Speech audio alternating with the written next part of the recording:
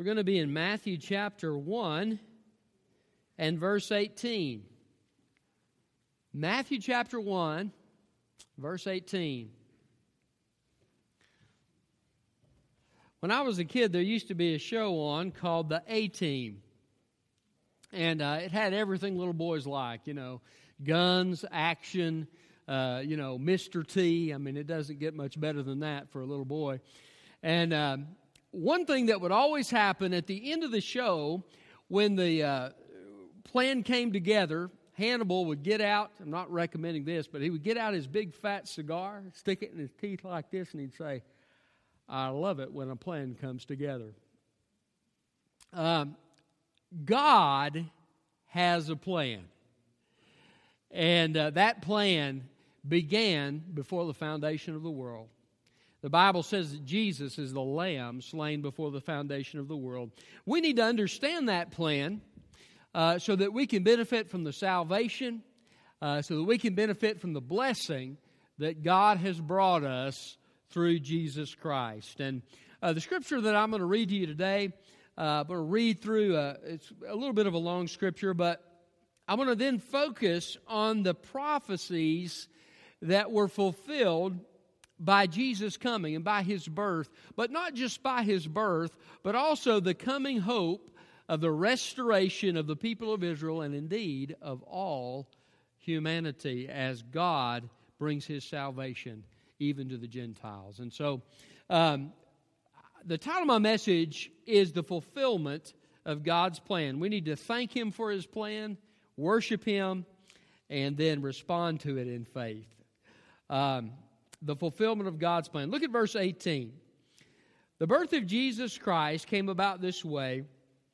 After His mother Mary had been engaged to Joseph, it was discovered before they came together that she was pregnant by the Holy Spirit.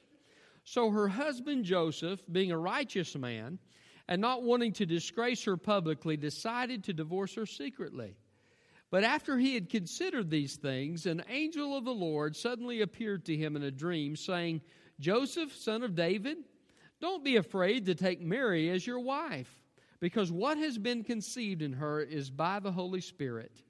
She will give birth to a son, and you are to name him Jesus, because he will save his people from their sins." Now all of this took place to fulfill what was spoken by the Lord through the prophet. "See, a virgin will be pregnant and give birth to a son, and they will call him Emmanuel," which is translated, God is with us. When Joseph got up from sleeping, he did as the Lord's angel had commanded him.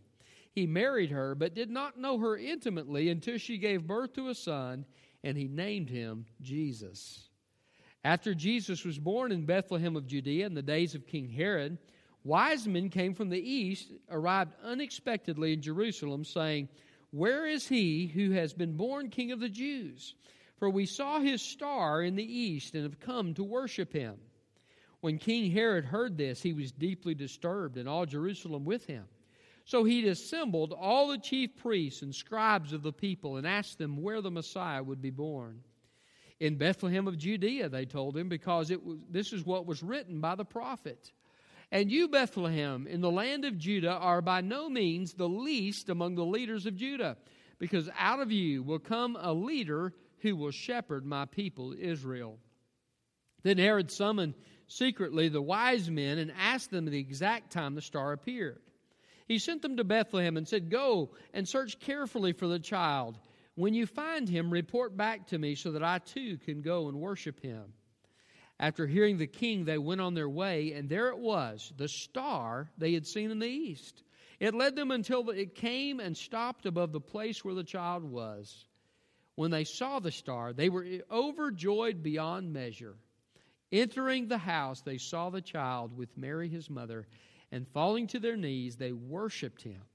Then they opened their treasures and presented him with gifts, gold, frankincense, and myrrh. And being warned in a dream not to go back to Herod, they returned to their own country by another route. After they were gone, an angel of the Lord suddenly appeared to Joseph in a dream, saying, "Get up, take the child and his mother, flee to Egypt, and stay there until I tell you, for Herod is about to search for the child to destroy him." So he got up, took the child and his mother during the night, and escaped to Egypt. He stayed there until Herod's death, so that what was spoken by the Lord through the prophet might be fulfilled. Out of Egypt I called my son. Then Herod, when he saw that he had been outwitted by the wise men, flew into a rage. He gave orders to massacre all the male children in and around Bethlehem who were 2 years old and under, in keeping with the time he had learned from the wise men. Then what was spoken through Jeremiah the prophet was fulfilled. A voice was heard in Ramah, weeping and great mourning, Rachel weeping for her children, and she refused to be comforted because they were no more. After Herod died, an angel of the Lord suddenly appeared in a dream to Joseph in Egypt, saying, "Get up, take the child and his mother, and go into the land of Israel, because those who sought the child's life are dead." So he got up, took the child and his mother, and entered the land of Israel. But when he heard that Archelaus was ruling over Judea in place of his father Herod, he was afraid to go there. And being warned in a dream, he withdrew to the region of Galilee. Then he went and settled in a town called Nazareth to fulfill what was spoken through the prophets, that he will be called a Nazarene. In those days, John the Baptist came, preaching in the wilderness of Judea and saying, "Repent, because the kingdom of heaven has come near. For he is the one spoken of through the prophet Isaiah, who said, a voice of one crying out in the wilderness, prepare the way of the Lord, make his paths straight." The fulfillment of God's plan. How does Jesus fulfill God's plan? Well, the first thing I want you to see in chapter 1 and verse 21 is that he saves. He saves. Verse 21 says, "You will give him the name Jesus, because he will save his people from their sins." Isaiah in the Old Testament's name meant Yahweh is salvation. Jesus' name means Jehovah saves, Yahweh saves. And even in the naming of the prophet, it looks forward to the time when God would send his son named Jesus to pay the price. If you look in the book of Isaiah 53, you see that this future Messiah would come, and the Scripture says that he would be wounded for our transgressions, bruised for our iniquities, and the chastisement that brought us peace was upon him, and by his stripes we're healed. Jesus came and he lived a perfect life, and he died on the cross to pay the price for sin. He said, "It is finished." The price has been paid. All that has needed to redeem men forever from their sins was done at Calvary. I'm so glad that Jesus gives salvation as a gift. He died and paid the price for heaven. He paid the price for a relationship with God. He paid the price for forgiveness from sin. He paid the price to satisfy the wrath of God, and then he rose from the dead 3 days later to show that he could save. Jesus saves. He will save his people from their sin. I remember years ago when God began to work on me, and I gave my heart to Christ, and just the difference that Christ made in me. He did save me from my sin. He forgave me and he cleansed me. And I remember just the guilt being lifted away, and just the sense of feeling that God had cleansed me, and knowing because of his promise that he had done so. Jesus Christ still saves people. He still delivers people from an eternal hell. He saves. That's why Jesus came. It's not just about the baby in the manger, but it's about Jesus who went to a cross to pay the price for sin. For God so loved the world that he gave his only begotten Son, that whoever believes in him should not perish, but have everlasting life. Jesus saves. So he came to save his people from their sins. If you don't know Jesus today, you need to respond by choosing to turn from your sin and put your trust in Jesus Christ. Receive the gift of salvation that he has purchased for you at Calvary's cross. We'll give you an opportunity to do that in a few moments. If you're here today and you know Christ, worship him and praise him for the great work of salvation that he's done for you. Don't we have a good God? He's come to this sinful world that didn't deserve to be saved, and he has come and sent his Son to pay the price for our sin. What a Savior. What a God who would do such a thing for us. Jesus fulfills God's plan. How does He do it? First of all, He saves. Secondly, He comes. He comes. Look at verse 23 of chapter 1. See, the virgin will become pregnant and give birth to a son, and they will name him Emmanuel, which is translated God with us. Jesus is Emmanuel. He is God with us. You see, only Jesus could save people from their sins because only Jesus was God. Jesus had an infinite power to bear an infinite penalty for the sins of men and women all over this world. Jesus Christ is God. That means He can handle the payment for my sin. I tell you what, I couldn't pay for your sin and you couldn't pay for mine. But Jesus Christ could pay for it because He is God. And He could say those words, "It is finished," and in a moment of time take the penalty for sin upon Himself. Why? Because He is God. Scripture says in John chapter 1, by Him everything was made, and without Him was nothing made that has been made. You know what that means? If Jesus made everything that's ever been made, Jesus is the eternal God. The Scripture says that by Him all things hold together. He holds the stars in their places. Jesus is God, a very God. But not only is He God, but He comes to us.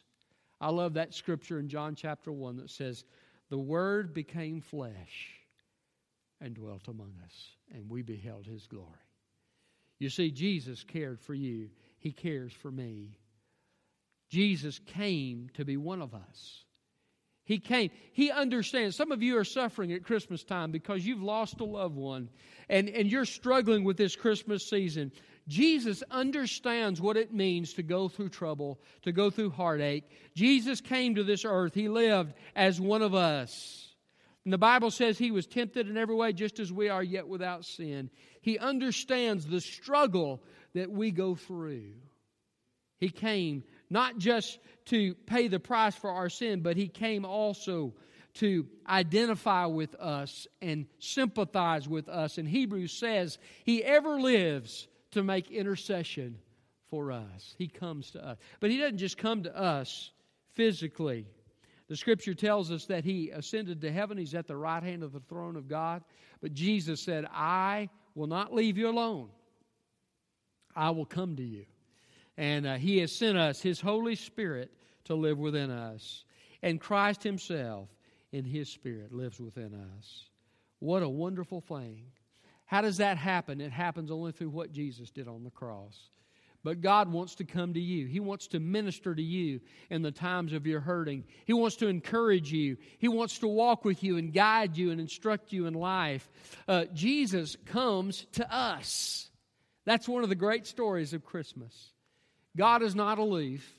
God is not off somewhere where He doesn't care for you and me, but He has come to be one of us, to identify with us and to love us. There's that song, "He loved me with a cross." He loved me with a cross. But He not only loves me with a cross, but He loves me by coming and being involved in my life and making a difference in my day-to-day relationship with Him. What a wonderful God. Jesus cares for you. Virgin will conceive and bear a son, and will call His name Emmanuel, which means God with us. The fulfillment of God's plan. How does Jesus fulfill God's plan? He saves. He comes. Thirdly, He cares. He cares. Chapter 2 and verse 6. This is a quotation from Micah chapter 5, verses 1 through 4. "And you, Bethlehem, in the land of Judah, are by no means the least among the leaders of Judah, because out of you will come a leader who will shepherd my people Israel."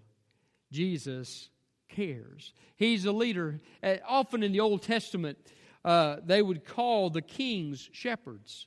There would be a king. Isaiah talks about the king who would come.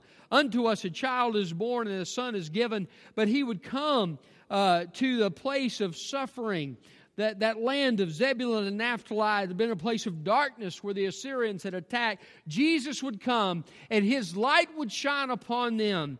And He would enter their situation because He cares. Unto us a child is born.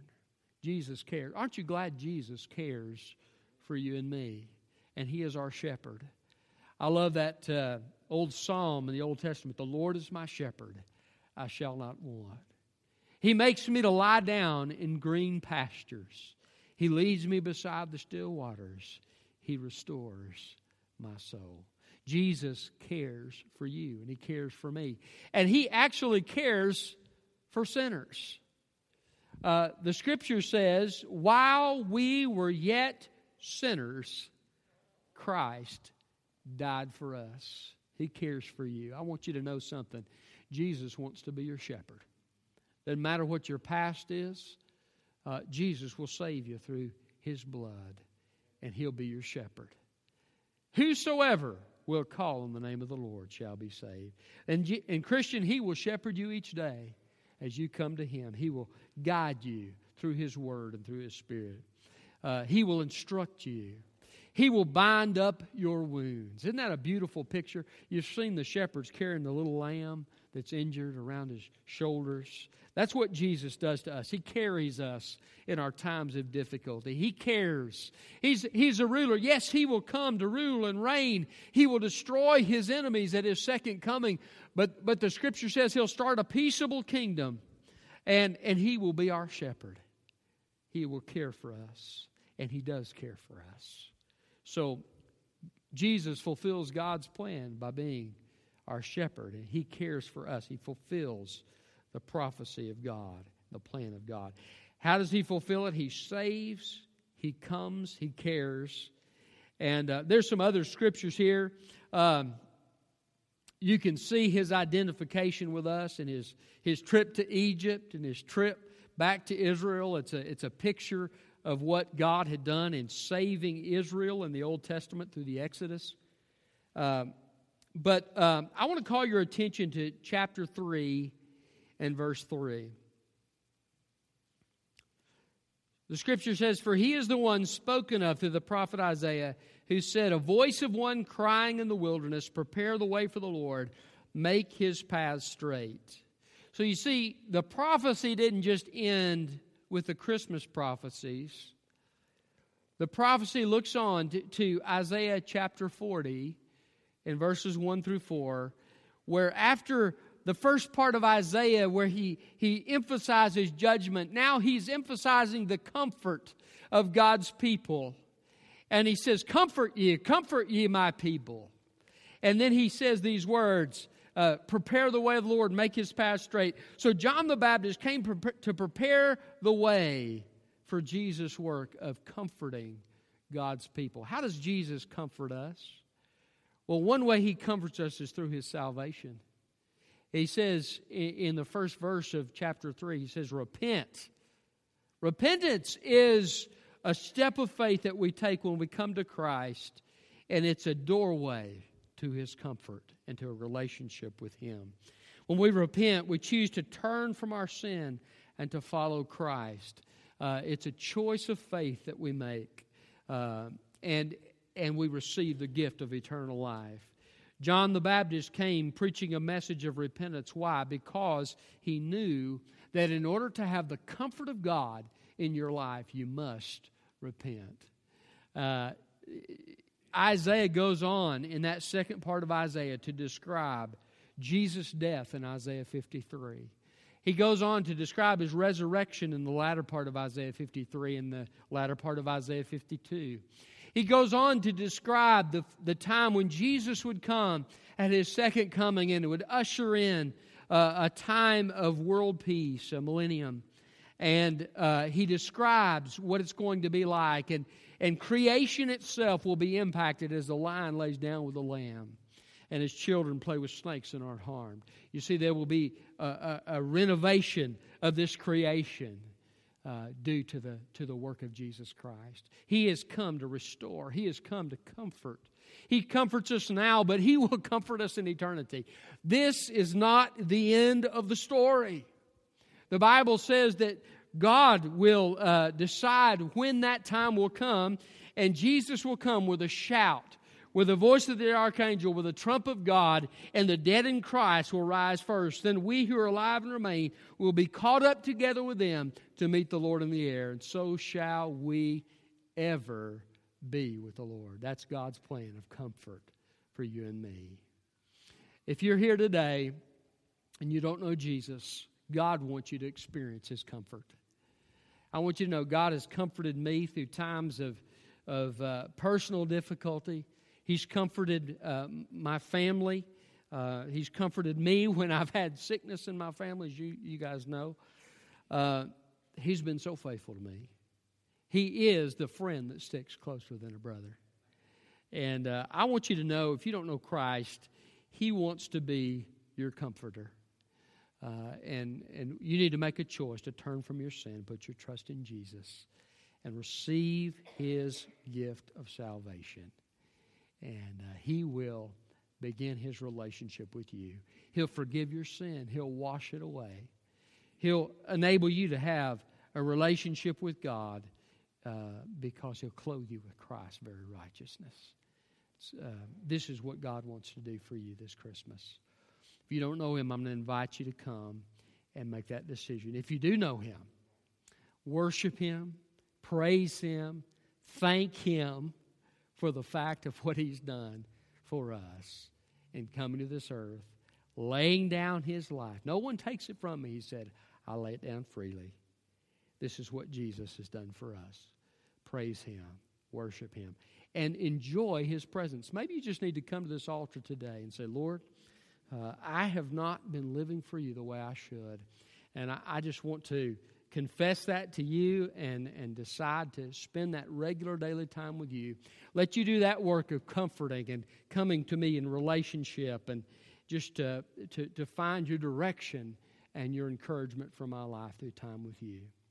If that's what you'd like to do, I'm going to invite you to come to this altar. Let's pray. Father, thank You so much for Your word and for the fact that Jesus is not just a story about what happened yesterday. He's a story about what can happen today in the lives of people and what will happen in the future. Thank You for the hope that You've given us. Thank You, Lord, that You declare the end from the beginning. And You tell us what's going to happen before it happens. And then You bring it about as You brought Jesus, born in Bethlehem in fulfillment of prophecy, the Son of God, born of a virgin, as fulfilled in